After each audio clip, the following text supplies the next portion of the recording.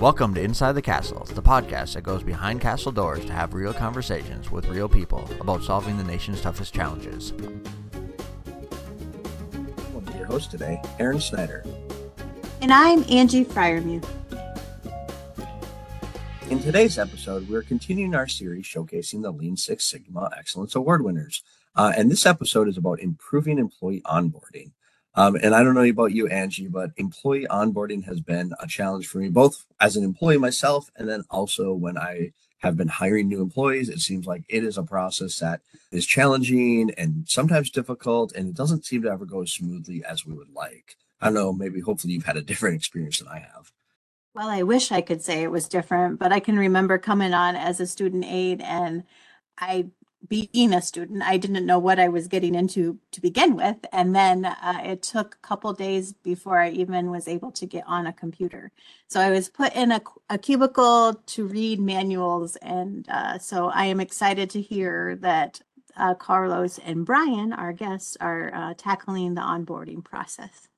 Yeah, no, I think it's definitely something that it's needed for the agency, and hopefully we can learn a lot here today. So joining us today is Carlos Reese and Brian Tachias from the Huntsville Engineering and Support Center, more commonly referred to as HNC. We'll talk about how this project improved the process for welcoming employees to the HNC with the onboarding and processing tools. So thank you, Carlos and Brian, for joining us today. This is Carlos Reese. Thank you very much for having us. We have a solution for you guys, so I hope you can enjoy the discussions we're going to have, and we present something that can be useful for any agency, not only USACE, but throughout the Army, DOD, and any other agency. Really happy to be here, and thanks for having us.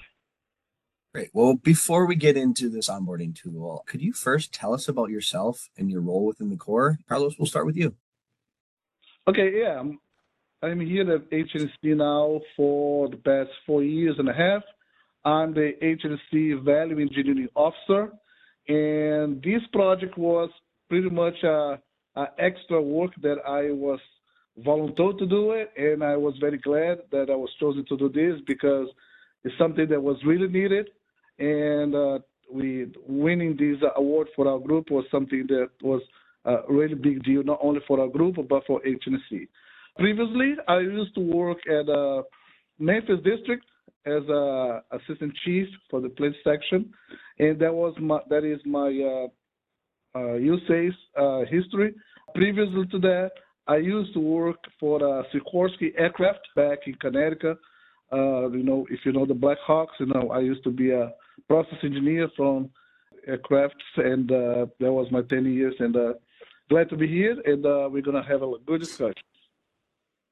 And my name is Brian Tachias. I'm a data scientist. Work with Carlos and RM. Fun bit of news recently. I made the captain promotion board, so I'm in the Army Reserve as well. But back to data scientist, I wear a couple hats. I leverage my skills in data analysis and visualization to support decision-making processes within the organization. Basically, this involves tools like Power BI to create interactive data visualizations. These visualizations help present complex data in more understandable formats. And in essence, my role involves around transforming data into actionable insights and kind of streamlining procedures through the power of, data analysis and automation. Thank you both for being here today. I really am excited to learn about your project, and I am really interested in hearing your background. So a lot of good things happening. So Carlos, can you talk us through the project? Like, what was your project statement and challenges that you saw, and how did you improve that process? Okay, so the project started with the need for us to improve how the onboarding processing was in the agency. I was very lucky to be part of the old process that we had. That's how I was hired, and I was the onboarding process that I went through. And basically, 4 years and a half ago, there was one spreadsheet with back and forth pages that we had to pretty much run after different branch chiefs and division chiefs of different departments at HNC to sign to recognize that we had a little briefing or a little information about all those departments. That was completely inefficient. It took a long time, up to 60 days, and maybe even more. And, give a sheet to someone just starting and working with us, and then, just go and get all the signatures, come back when you're ready and done. For someone that doesn't know anything and doesn't know anybody, it was like, wow, that's not the way. We can do much better. So since the very, very beginning, when we started having our first meetings and going through the Lean Six Sigma process and all the things that we need to do to put this project on the paper, we knew already that the final decision would be to automate the process. And that's exactly what we did. And thank you, Brian, for coming up with this dashboard that gives a tool, automatic tool. And I won't talk too much. I'm going to let him to go into more details how the dashboard works. But basically, we went from 60 days in processing to goal. The project was 14 days, and the data that we collected at the end, we got 11 days. So it can be reduced a lot, and make sure that all the steps are done, and people receive our emails. There's no sheet anymore to be signed. Everybody get email, and they check the box, and people go to the steps and different phases on the dashboard, and the process completed. So the good thing about this, and I don't want to jump too much ahead, but this can be replicated for other districts. We have been contacted by other districts. Actually, AMC, we did a briefing a month ago. They want to make sure that they can get a copy, or make sure that they can have a version of it so they can apply to their needs. So it was a simple process, but it can a big benefit for us at HNC. Yeah, thanks, Carlos. And going into the problem statement, onboarding anywhere can be kind of confusing and frustrating when you don't know anyone, and that's something we were happy to go into and make a priority with our onboarding. In our checklist, where we have a status of the new employees, we have that information there on the form itself, so they know who these people are that are helping them in process, as well as their role, so they understand kind of what's going on. So a big piece of that mission for us was to eliminate some of that confusion and increase visibility of the new employees' status that is across departments. So there's no more inquiry emails to all parties, and we now have a clear picture of where these employees are at any stage of their onboarding process.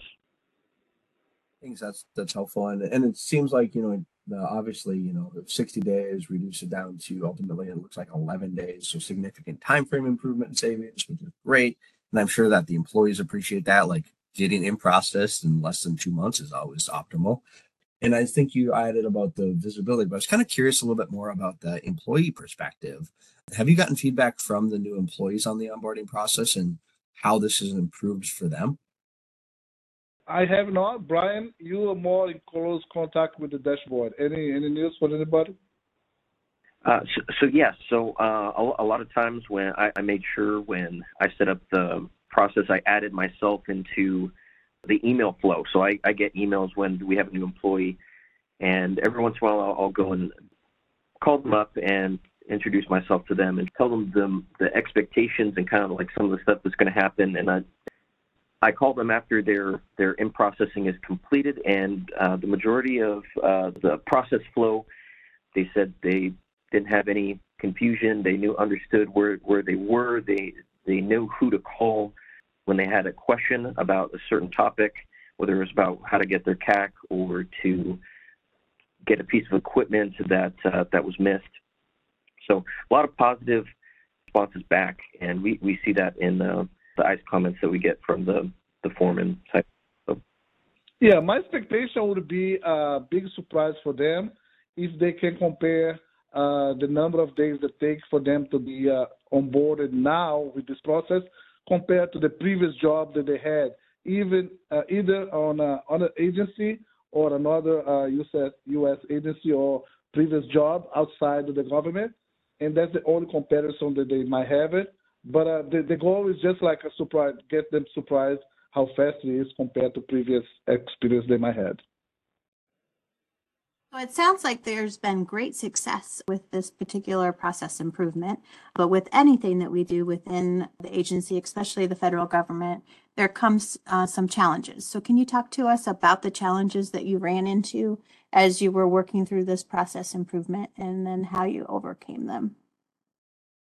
For the project itself, I was very surprised because we went through the Lean Six Sigma process with the help our HNC Black Belt.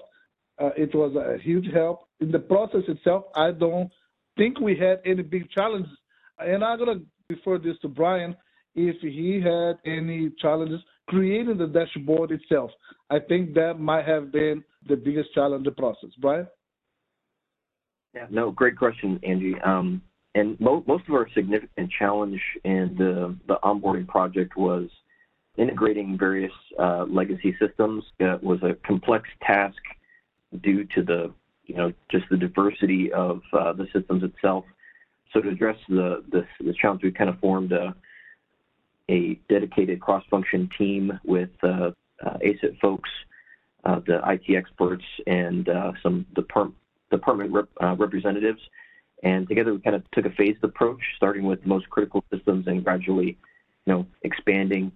And this method allowed us to systematically kind of overcome those challenges and kind of minimize the disruption. So it really came down to communication with the people to our left and right, the people that are actually working with the onboarding itself. That was our biggest challenge. Yeah, one thing that must be mentioned as a very important factor of this whole process is the new hire supervisor has a big role on the whole process. The speed of the process, the total time for the process will be greatly influenced by how fast the supervisor is on top of it. Because as people receive emails to go there and check the box to make sure that the new hire is on board and they went through all those steps, the supervisor has the visibility of the whole process.